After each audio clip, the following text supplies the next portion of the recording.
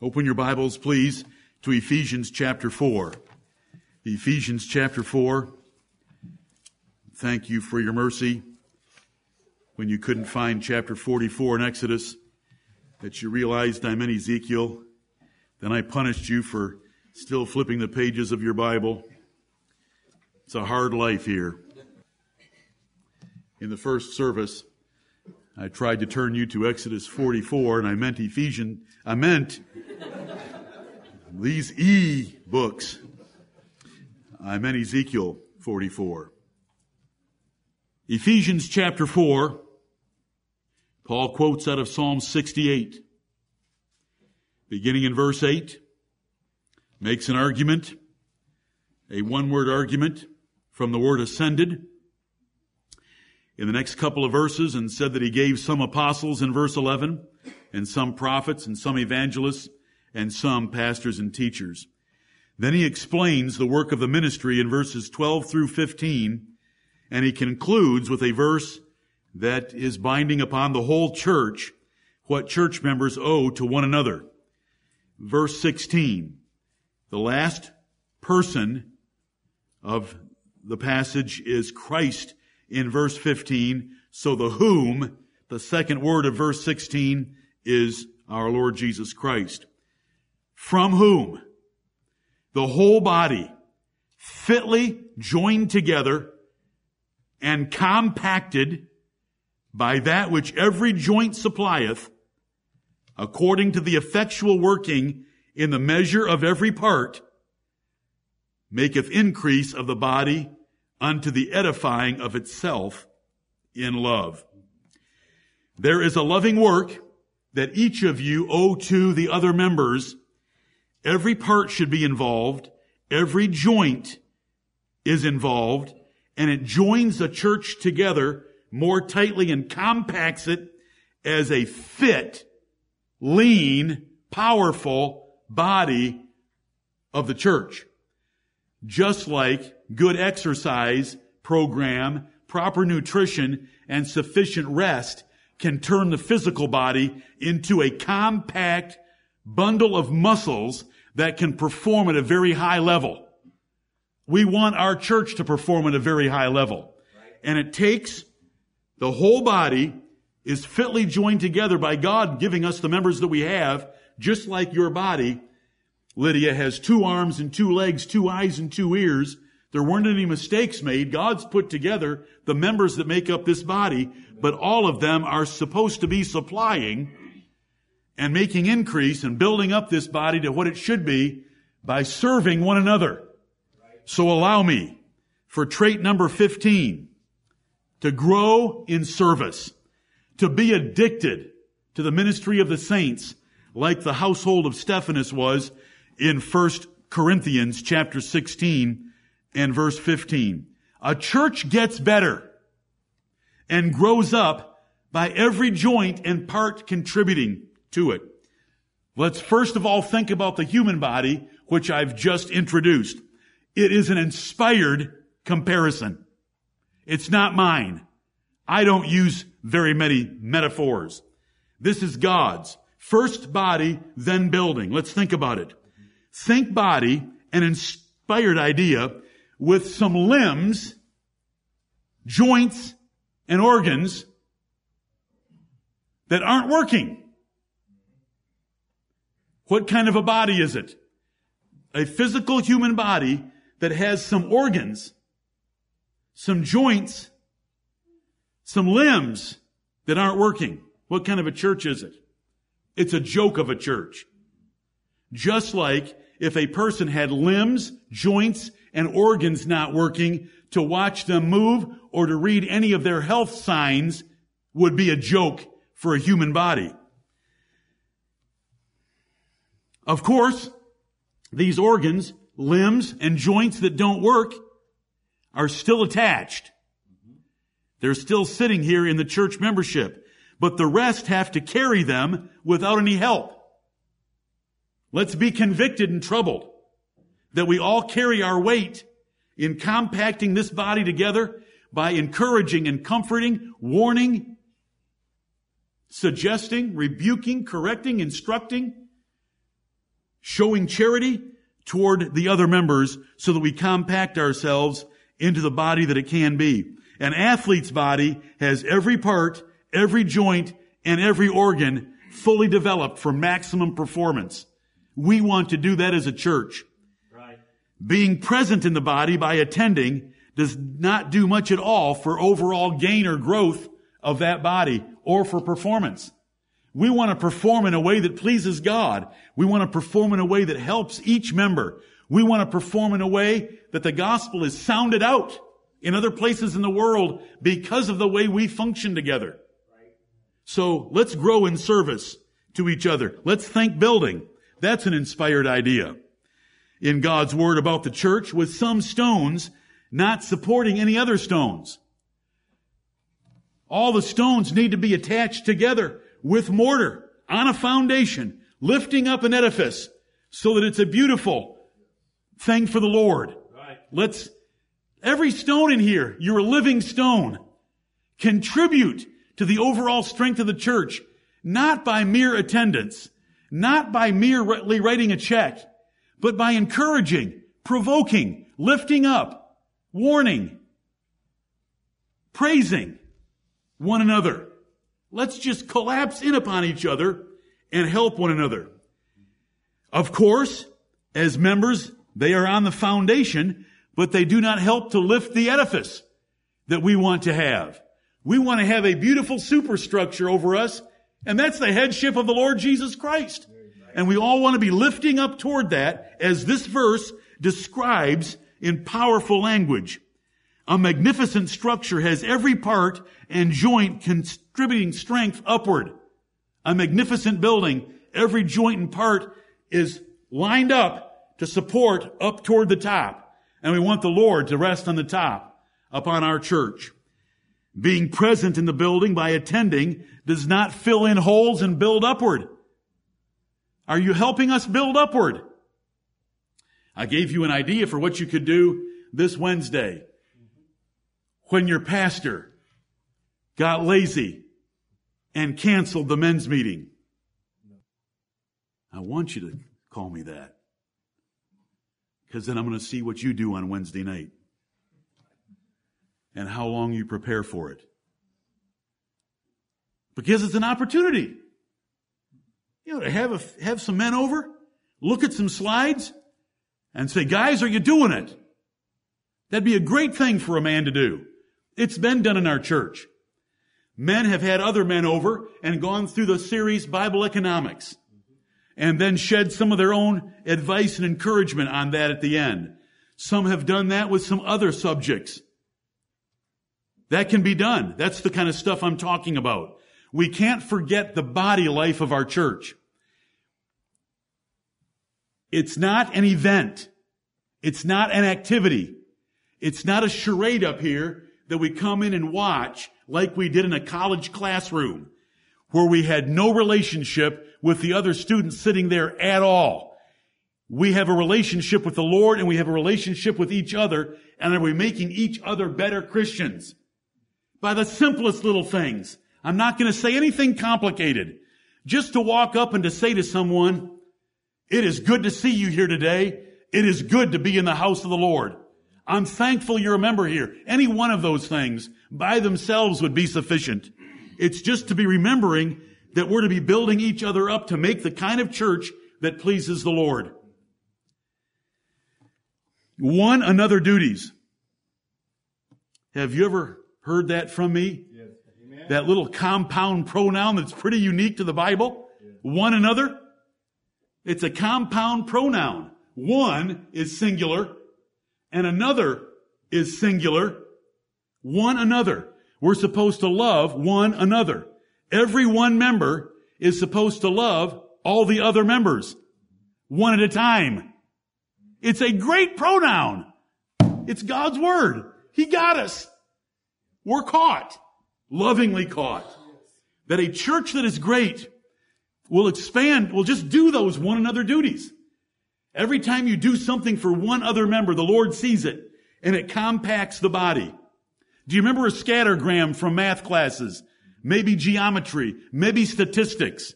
A scattergram you've got a circle and you've got dots spread all over it. You know, we want those dots to be reaching out toward other dots, maybe the ones that are scattered the farthest from the nucleus or the center, and collapsing the church in on itself.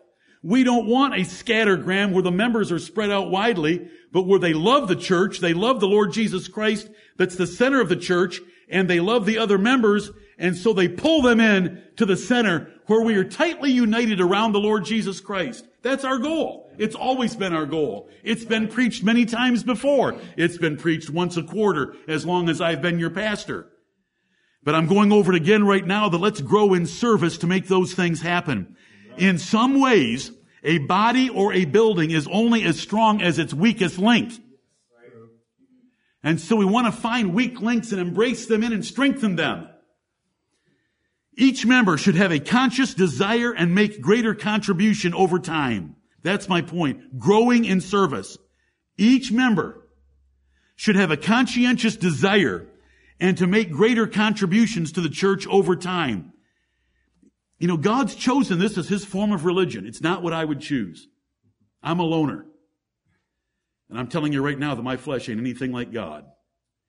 But you already knew that, so there's no surprise or learning accomplished in the last two sentences. I'm a loner. But God's chosen this as His form of religion. And so whether we're loners or social gurus, we come in here and get along with each other and help compact each other and grow up as a church. Right. This is what the Lord wants. So we should grow in grace, grow in maturity, and grow in opportunity to serve one another. Young members are just starting out in grace. They have little maturity and they have busier lives. So us older ones, you older ones, you know, let's not expect more things out of them. Let's do it ourselves. Membership in a church is not a ticket to the Lord's table. It is a part to make the body better. The body of this church better. Right. Membership is not what you can get from the church, but what you can give to it. Right. Let's always remember that. Right. Grow up to lead. I'm speaking to everyone, men, women, and children, especially older men and women. We should all be growing up to lead rather than need in everything from doctrine to health comfort. Let's grow up to lead rather than need the church. Don't ask what your don't ask what your church can do for you, but ask what you can do for your church. Right. Always. Who could I help? Listen, on the way out, when I close in just a few minutes on the way out, just grab someone and say, I am glad you're a member of this church. I'm thankful to have worshiped God with you today. That person will need Vaseline to get through the back door and to get into their car. That'll just encourage them. And we should all be doing that for each other. And I'm laying out the simplest little things that we could do for each other. There are bigger, more complicated things that we should be doing for each other as well. But I want to make this easy. I just want us always to be pressing on toward higher ground. This is what the Lord wants of the church. You still have your Bibles open to Ephesians chapter 4 and verse 16. The church can edify itself in love. It can build itself up. Edify itself. Edify itself. The church is a self-building building. The church is a self-edifying edifice. The church is a self-perfecting body. It is an exciting concept. What is the spirit inside the body or the building? What directs the thoughts and affections and motives and drive? What is it? The Spirit of the living God. Amen. Inside this body or this building. And who's the head? The Lord Jesus Christ of Nazareth. He has allowed us, He has chosen us to be members of His body in this place. That is exciting. But let's make it better than Usain Bolt's body. The fastest man in the world right now. His body does work his parts and joints and organs work together quite well. He's reduced the world records in a couple of events that will be very hard for anyone to ever break. They will. If the Lord tarries, they'll come up with new human growth hormone and anabolic steroids. Let's perfect our bodies. Right. And let's perfect this building. You're a living stone in it. Look around. Who can I support right now? Where can I take a timber that will set on me? And I can support it while its strength is upward toward Christ and building up this magnificent structure for His name's sake. Grow to mentor others. Are you mentoring anyone in this church? Helping them, instructing them, giving them some ideas, discipling them, rather than just existing to use pew space. I'm not your enemy or your opponent. I'm here on the behalf of the Lord Jesus Christ before He asks you to your face, what do you do for this church? What did you do for my body? Are you mentoring anyone? Are you discipling anyone? Or you just come in and use pew space? No matter your spirituality at home, reading or praying, God is not impressed by a monk's life. Right. He has chosen a body life for us. Since you're already in the church, how do you apply Matthew 6:33? But seek ye first the kingdom of God and His righteousness, and all these things shall be added unto you. Always think, who can I serve? Who could I help right now? It could be an email. It could be a text. It could be a call. It could be a visit. It could be a plate of cookies. It could be a meal. It could be going on an interview with them and sitting in the parking lot and praying for them.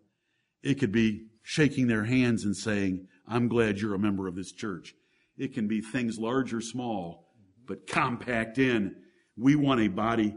Listen, do you know how much body fat Usain Bolt has? Unbelievable. When they get down under 3%, explosive, fast twitch muscles like those guys have, forget it all. I'm just using it as an example because Paul did. Mm-hmm. Paul uses an inspired example. If the world can have Big Brother, does the world have Big Brother programs? Mm-hmm. Big Brother.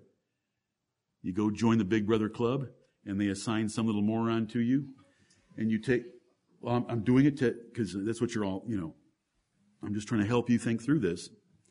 They assign a little moron to you, and you make that little moron feel very special. You take him places. You take him out to eat for breakfast. You go shoot hoops with him. You help him with his homework. You go visit his school. You encourage him in his schoolwork. They do it. They do it. Do you know what the Bible says about little morons? It says we give greater glory to the uncomely members in a church. Right. And no one in here is a little moron. I'm just using it for the sake of the illustration. Let's reach out and lift up some of these young men. Right. Young women. Does the world have Boy Scouts? How much does a troop leader get paid on an annual basis? Zero. What do they usually cough up of their own to be a Boy Scout leader? A couple $100 a month? Easy. Do they do it willingly? Do some do it their whole lives? Can we embrace the idea at least? Right. Can you go home and think about it? I'm not beating the pulpit. I'm not screaming at you. I have no bullwhip out. The idea of the best body possible for the Lord Jesus Christ, that when He shoots the gun for us, we explode out of the blocks and do 9.57 in the 100 meters. Yes, that would be a world record by 1/100th. That it's a building that's fit for the Lord Jesus Christ as the dome. That's not a good word. Steep, no, that's not a good word. The roof. We're the building. Let's be the best. Mm-hmm. Will you just think about some of the world does it. Do you know how many Boy Scout troop leaders there are? Cub Scouts, Girl Scouts, Brownies. Do some Boy Scout troop leaders take a little moron in at the age of 12? You had to be 12 to join. It was painful to wait. Do they take them and nurture them until they graduate as an Eagle Scout? An Eagle Scout is a significant accomplishment. They do. How much do they get paid? Do you know how we get paid?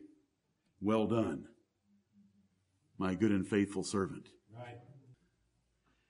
It's a mentality of service that comes straight from the Lord Jesus Christ. He showed us how to do it. He said, I didn't come to be ministered unto. I came to minister and to give myself a ransom for many. Jesus died in the duty of serving. How much did he get paid by us? Nothing.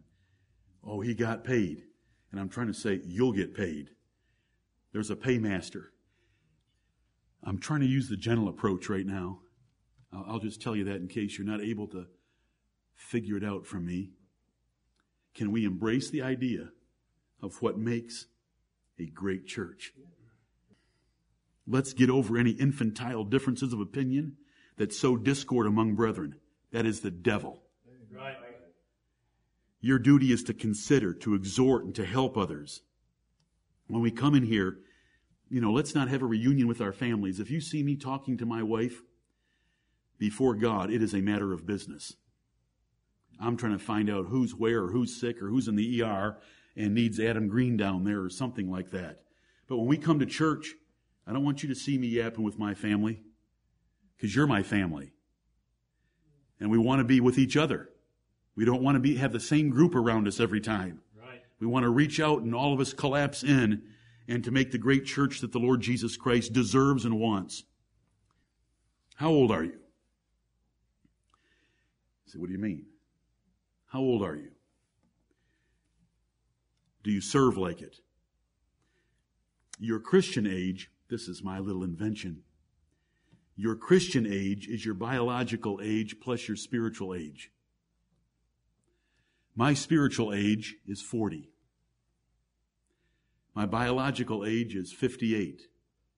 I'm 98 years old. Poor little Colin sitting over here. He's only 28. He's 24 plus 4. His Christian age is about 4. His biological age is 24. He's just a little great guy. I'm 98. He's 28. Should I have something to give him? Do your math. How many minutes? Should we have 5 minutes of silence?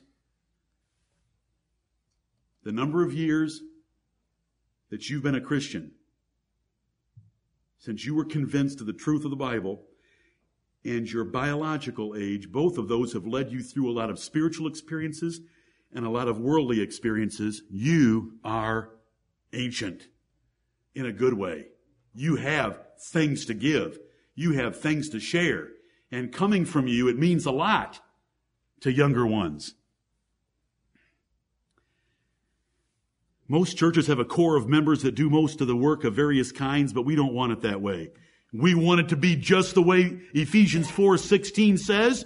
Every joint, every part, the whole body, fitly joined together, edifies itself in love. What keeps church members from being like Stephanas? Do you know that we have some like Stephanas in here? They're addicted to the service of the saints. Well, they think that church is like college. So we come in, sit down, listen to a lecture, and go home. This is Roman Catholicism, and it's Greenville Tech. This is different.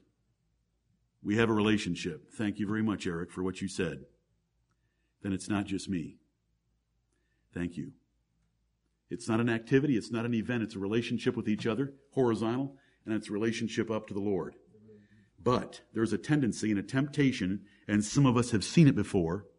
There's not only the Sunday school mentality that turns it all into kind of a circus, but there's also the Bible study mentality that turns it into just a lecture where you sit there, you take notes, and yes, I just learned 3 more verses of the Bible, and it's time to go home, and I'll see you next week at the appointed hour, Christian 101, Mondays, 8 o'clock.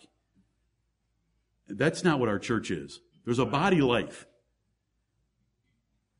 of embracing and helping each other. If we're going to trust this Bible and believe it, it's not a lecture hall. A lecture hall would be easier for all of us. But we have duties toward each other. A church should look like the one in Acts chapter 2. Right. Look at this. Acts chapter 2, full of the Holy Ghost. These people show us what a church should look like. We want Acts 2, 41 through 47. We'll start with verse 42 to get right to the point. They had 120. They had a slight increase on the day of Pentecost from 120 to 3,120. Then verse 42, and they continued, that is the 3,000, continued steadfastly in the apostles' doctrine. So they are doctrinally steadfast and fellowship. They loved the fellowship of the apostles. They were in unity and they loved the friendship. And they were together joined with the apostles in the enjoyment of being part of Jesus Christ's church and in breaking of bread and in prayers. We understand that to be referring to communion and praying. And fear came upon every soul, and many wonders and signs were done by the apostles, and all that believed were together and had all things common, and sold their possessions and goods and parted them to all men as every man had need. And they, continuing, daily. When I talked about attendance today, what are we talking about? 2 times a week at most. Sunday mornings and Wednesday night at most. And they continuing daily with one accord. There was no differences, no divisions, no bitterness, no resentment in the temple, and breaking bread from house to house. They loved to eat together, did eat their meat with gladness and singleness of heart. They ate meat with gladness and singleness of heart. They had one heart, and they loved to be with each other and to have some food together, praising God and having favor with all the people. Jerusalem, the inhabitants of Jerusalem were impressed by this loving camaraderie and community spirit that the church of Jesus Christ had. And the Lord added to the church daily such as should be saved. Jesus said, all men shall know that ye are my disciples by the love you have one to another. This is how we do it. We want to be with each other. We want to eat together. We want to rejoice and praise together. We want to be in fellowship together. We want to be in apostolic fellowship. We're of one heart, one accord. We do not let anything divide us. The world can bring every onslaught against us. We will not be touched. The devil can bring anything. He can try to work in between us. He can try to divide and separate it. We will not let it happen. Right. Because we are committed to be one solid, tied together, compacted body with the Lord Jesus Christ as our head, being operated by one Spirit inside us, which is the Holy Spirit of God. That's what we want to be like. It's a glorious description. It's the Bible description. It's not my ideas for this church's future. It's the Lord's ideas for this church's future. Why aren't more people like the household of Stephanus? I just gave you some reasons. They think church is like college. So you come in and sit down. That's like Roman Catholicism. You watch the charade up front and go home. But we can't allow our church to look like a Bible study either. We want to look like Acts 2. They're too busy, which is a bad choice for your life and/or it's bad time management. Someone else will do it, you say, which is a false excuse for your lack of involvement. These are bad excuses that people have. They're too busy. No, you're not. It's an issue of priorities. Someone else will do it. That's not Ephesians 4:16. I just don't consider it my role. Well, now you do, because I just read Ephesians 4:16 to you. Right. It's what we all should do. Right. I heard about a brother recently saying, I don't know if I've ever seen a church like this church. There's not just young people and there's not just old people. It's everybody. And we all love. And we want that to be more and more true. Amen. And thank you. Amen. You encouraged my heart. Some stuff goes on second and third hand. I hope you're not offended. They're just too tired, too lazy, or some other carnal excuse for not putting out the effort. It doesn't take a great deal of effort. It just takes a little bit. Some don't put out any from week to week, month to month. Let's just put out a little. They excuse that it's just not my style. Whatever. Denying Christ's strength to do anything He's asked of you. I'm just not a people person. Join the crowd. The crowd of one in my office. That can't be good enough. That's not an excuse. It's not going to satisfy the Lord in the day of judgment. They want a role that they don't have in the church. You know, if I was a deacon, I'd really get busy. Oh, show us that you know how to get busy and we'll make you a deacon. They have bad church habits of attending, maybe giving, but doing very little else. It's just a bad habit. I'm trying to shake your habits right now. To think about the things the Lord wants us to do. We're talking about trait number 15, to be a church on higher ground.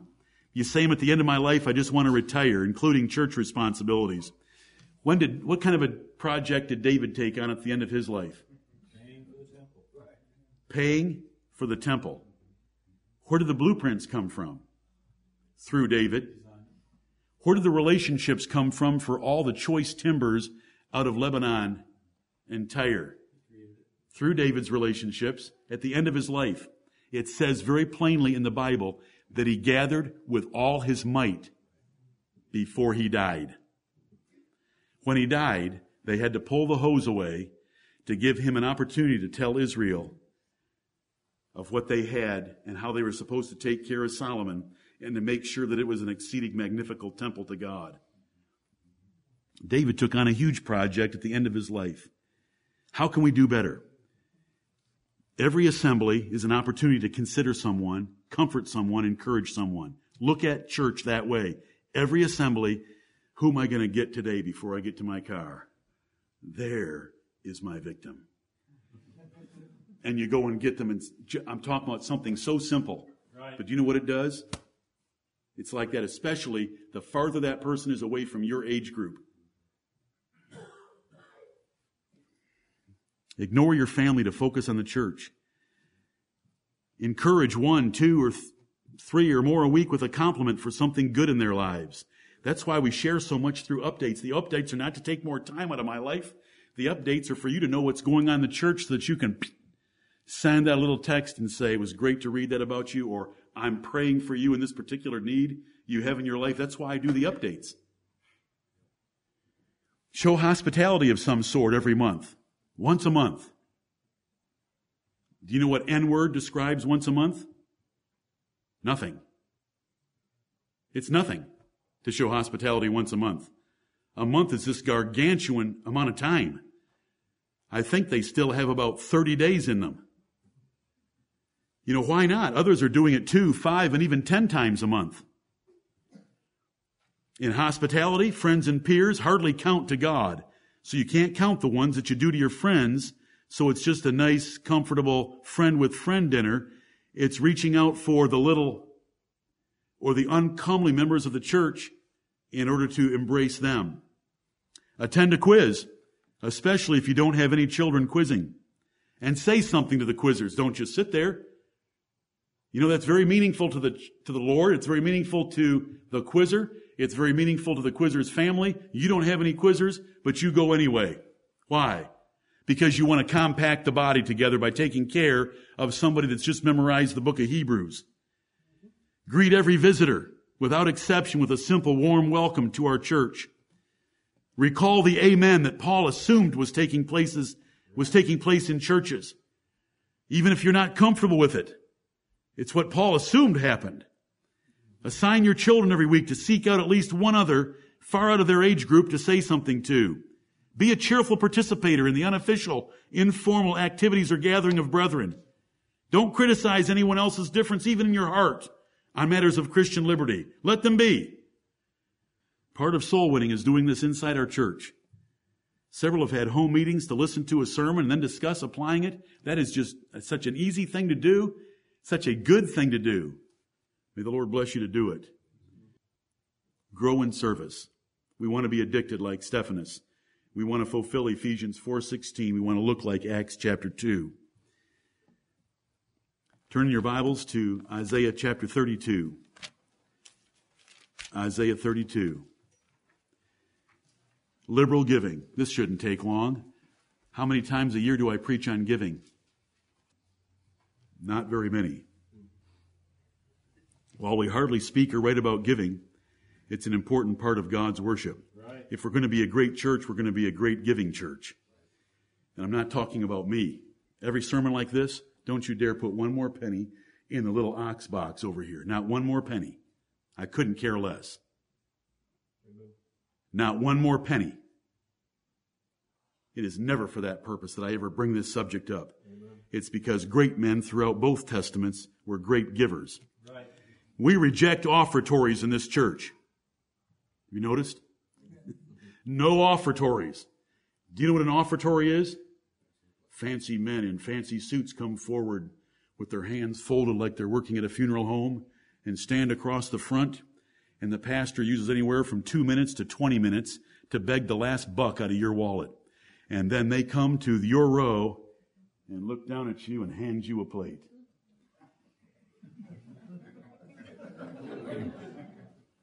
And if they don't get what they want in the morning service, they'll try to get it in the evening service.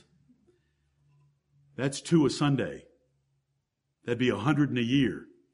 When was the last time we had an offertory? We don't have one. And I want to commend this church right now. You outgive any church your size anywhere. Can we do better? That's all on an individual basis. Can we do better? We can do better. We don't have campaigns, telethons, challenges, or other money-grubbing efforts, do we? When was the last telethon we had? We do need a building. This is amazing. We need a church building. Do you know what churches do when they need a church building? They go hog wild. Do you know what happens in the morning service? There's 2 offerings.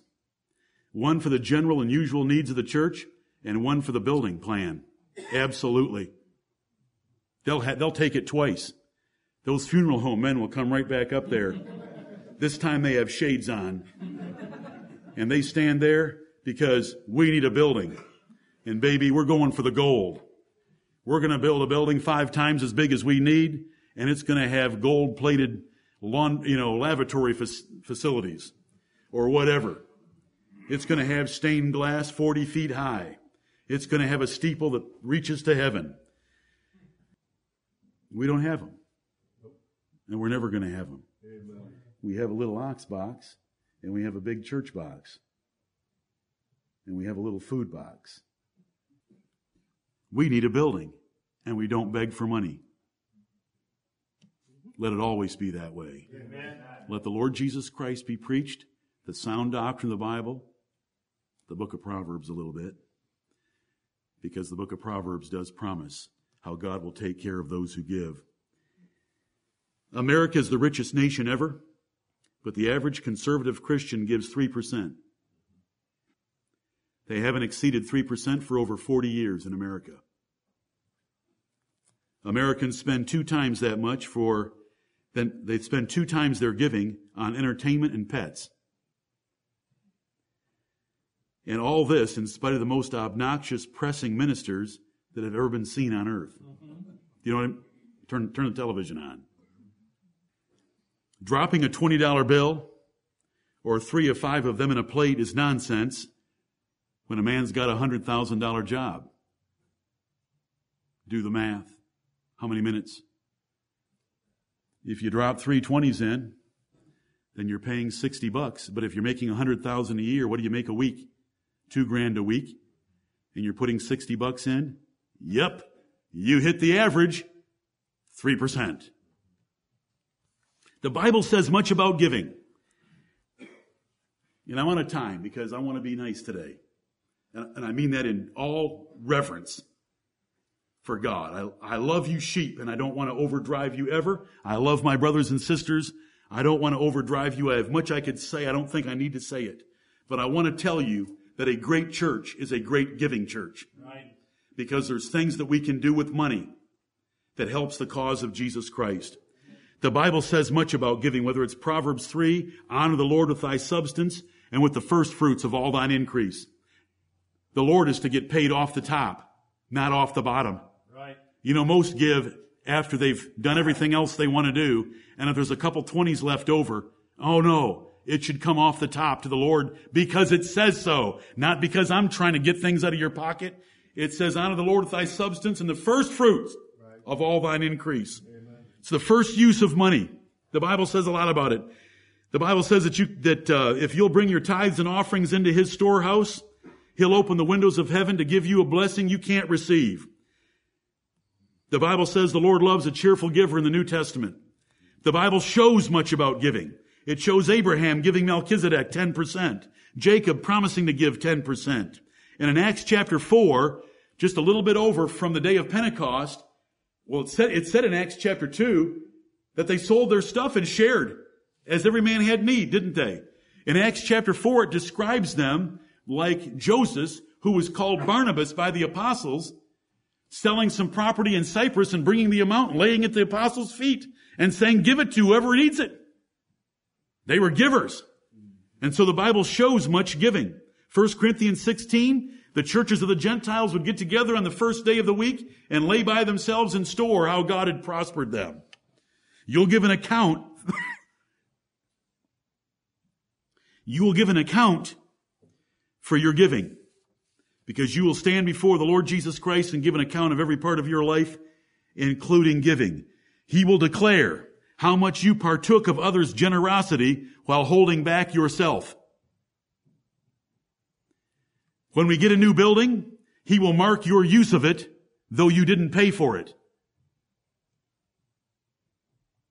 You shouldn't want to use a building that was paid for by the largesse and generosity of others that you didn't pay for, right, with an equal percentage of your income. It's sinful folly to say you can't afford to give. You rob God and you deny Bible economics, because Bible economics says you can't afford not to give, because the only way to get ahead is to give. You're dead in the water if you try to save money for yourself and not give it to the Lord. He's the one that gives you every cent you have. But I want to go on. The Bible praises and promises things for those that are liberal. I have turned you to Isaiah 32. I have come to love this verse. I'm not talking about any little box over there on the table. I'm talking about you before the Lord. Isaiah 32 and verse 8, but the liberal deviseth liberal things, and by liberal things shall he stand. Right. This is not political liberals. This is giving liberals. It means to give generously. The liberal deviseth liberal things. Did David devise a liberal thing? I am going to pay for Solomon's temple. That's wonderful. Abraham devised a liberal thing. I'm going to give Melchizedek 10% of all that I just got back. Joseph, who was called Barnabas, devised a liberal thing. I've got that retirement property on the island of Cyprus. I'm going to sell it and I'm going to give it to the apostles. They devised liberal things, and by liberal things shall he stand. God will remember your liberal things. 1 Timothy 6, 17 through 19 says that Paul told Timothy to charge the rich that they be ready to distribute, willing to communicate, and by so doing with their finances can lay up in store for themselves a good foundation against the time to come. I have mentioned that verse many times. I am still baffled and pleased by that verse, because we know that our redemption is not by silver and gold, don't we? Right. 1 Peter chapter 1 and 1 Corinthians chapter 3 says one foundation has been laid, and that foundation is the Lord Jesus Christ. Right. But there is still a practical salvation that you can get by generous giving. Because when you stand before the Lord of glory, according to Matthew 25, He's going to say, you're on my right hand because you took me in when I was a stranger. You fed me when I was hungry. You gave me drink when I was thirsty. You clothed me when I was naked. And you visited me in prison. And the righteous are going to say, Lord, when did we ever do any of those things? Right. When you did it to the least of these my brethren, you did it to me. Enter thou into the joy of thy Lord. The Lord has given us the balance of truth that no one else has in the world. Right. We believe that eternal life is entirely the gift of a sovereign God through the substitutionary sacrifice of the Lord Jesus Christ and the monergistic effort of the Holy Spirit to regenerate us. And yet we believe that there are things that God sees and remembers involving cash. And it's the evidence of eternal life, and He'll remember it when we stand before Him. Because Hebrews 6:10 says, but God is not unrighteous to forget your labor of love. He's going to remember every one of them. I had a conversation with a brother this week. I was telling him what the Lord was going to say to him real soon. The Lord's going to say to him real soon, thank you for housing me at El Gemma Forest. I love brothers that love to give. I love brothers that love to share, and I love brothers that love to do it as unto the Lord. Do you think we had to work each other up to a pitch to get to that point? Or do you think we started out at that point? Right. The Lord Jesus Christ is going to say to a certain person that you all know, I hope by what I just said, thank you for housing me at El Gemma Forest. Amen. Back to Proverbs chapter 11. There's promises. When promises are attached to a commandment, you don't want to miss them or forget them. God tells us that in Ephesians 6 verses 2 and 3, that the first commandment that he attached a promise to was to honor your father and your mother. Right. That is to treat them specially and with great deference and respect. And God will always remember that, and he will give you a good life and a long life because of it. And he says, it's the first commandment that I attached a promise to. But here are some other ones that I just gave you in Isaiah 32:8. If you devise liberal things, by those liberal things you'll stand. When you stand before God, he will remember every liberal thing that you have done in giving and sharing your assets and your income with others. In Proverbs chapter 11, we have at verse 24, there is that scattereth. There is a man and a way of life that scatters what he has. He scatters his assets and yet increaseth. And there is that a man in his lifestyle that withholdeth more than is meet. He withholds more than he should. He's stingy. He holds back, but it tendeth to poverty.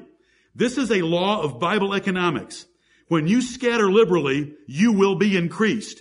When you hold back, you will be reduced. This is God's rules of math. Right. That's why math and budgets should not be used for giving. They have several significant problems with them. You want to give liberally. You don't want it to make mathematical sense all the time. Verse 25, the liberal soul, see there's that word, which means generous. The liberal soul shall be made fat, and he that watereth shall be watered also himself. When you water someone else, the Lord's going to take care of watering you. Who's got the biggest hose? The Lord does. Right. Who did I borrow that little phrase from? R.G. Letourneau. They said, how in the world can you give away 90% and keep getting richer? R.G. Letourneau's one of the greatest inventors in American history, 299 patents for heavy earth-moving equipment, oil rigs in the Gulf of Mexico, and such like, a Christian man. He gave 90% of his income to the Lord, kept getting richer. How can you get ahead giving away 90%? Well, I shovel it to the Lord as fast as I can, and he shovels it right back. But he's got a bigger shovel. Right. Those are neat words. They are. It's a good example from outside the Bible. We have lots of examples inside the Bible. Do you know that the Bible says that when David died, he died a very rich man? How in the world can you give the amount of money that David gave to build Solomon's temple and die a rich man? How does that happen? There is that scattereth, but it tendeth to increase. You say they don't teach that at Harvard Business School, do they? No. And neither do they do it at Wharton or Stanford or the U of M. There's the top 4 business schools in America. They don't teach it because they don't know it. The liberal soul shall be made fat. Verse 26, he that withholdeth corn, the people shall curse him, but blessing shall be upon the head of him that selleth it. If you can corner a market, guess what? If you can corner a market anything, then you can sell it for any price that you want to, and buyers have to pay it. Is that the way to get ahead? God and men will curse you, but you know what? If you just go ahead and sell it at last year's price, even though you could charge 3 times as much this year, you know, at some places I'm not a capitalist. You know what's inside me, don't you? Man, if I've got a corner in the market, that's my genius and your problem. But that is not what the Lord's taught me. Right. So when I come to a verse like this, I'm no longer a wide open capitalist.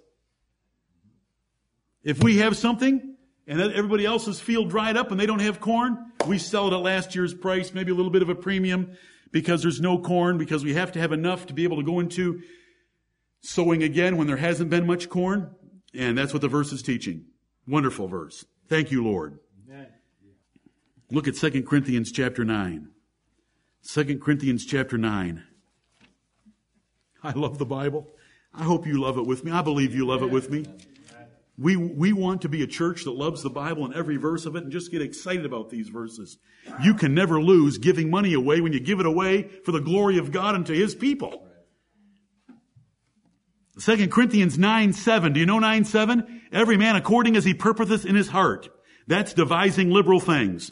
Every man should give according as he purposeth in his heart. 2 Corinthians 9:7.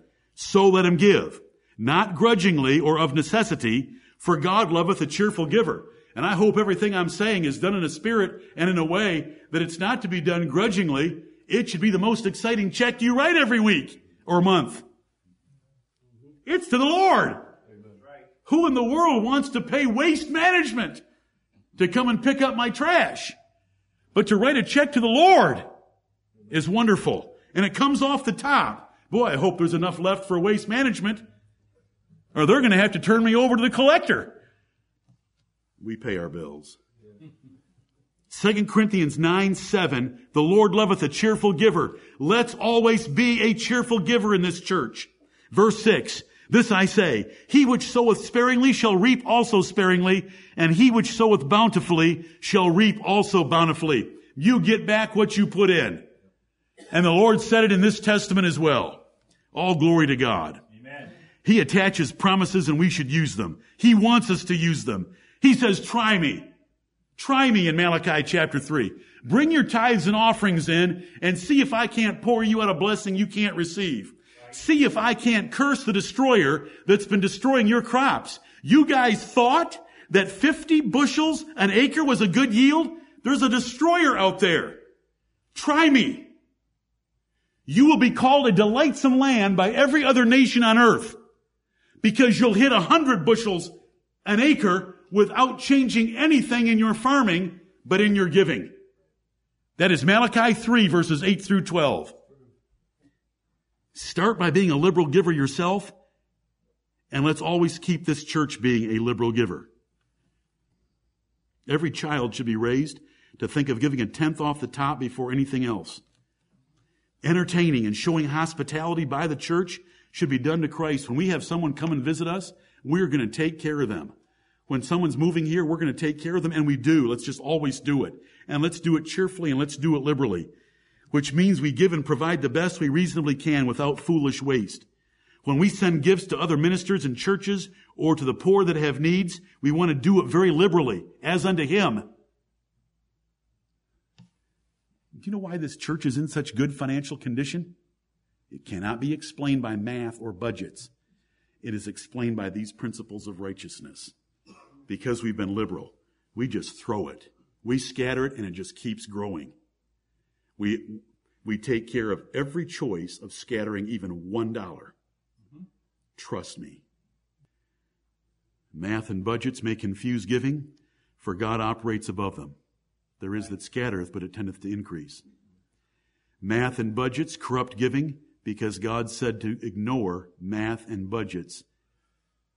Go read the passage about the year of release.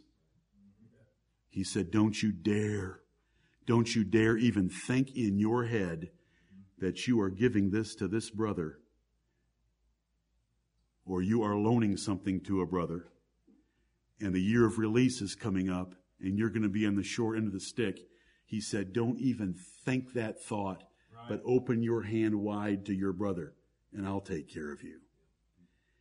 Math and budgets may deny the faith because Laterno and a widow that gave in Luke 21 threw both in the trash. Jesus loves liberal givers, and He wants us to do it with our might because He gave Himself for us. You know the fatted calf feast we've had in this church? There's not another church in the world that's even thought of them. And they're wonderful. We should probably have one just for good measure soon. They're wonderful. Have they hurt us? No. Do we have a biblical basis for them? In the Old Testament? In the New Testament? Yes and yes. Some of you may not even know what they are. We'll be happy to explain. You know, people find out that we discipline in our church, but bringing them back is worth it.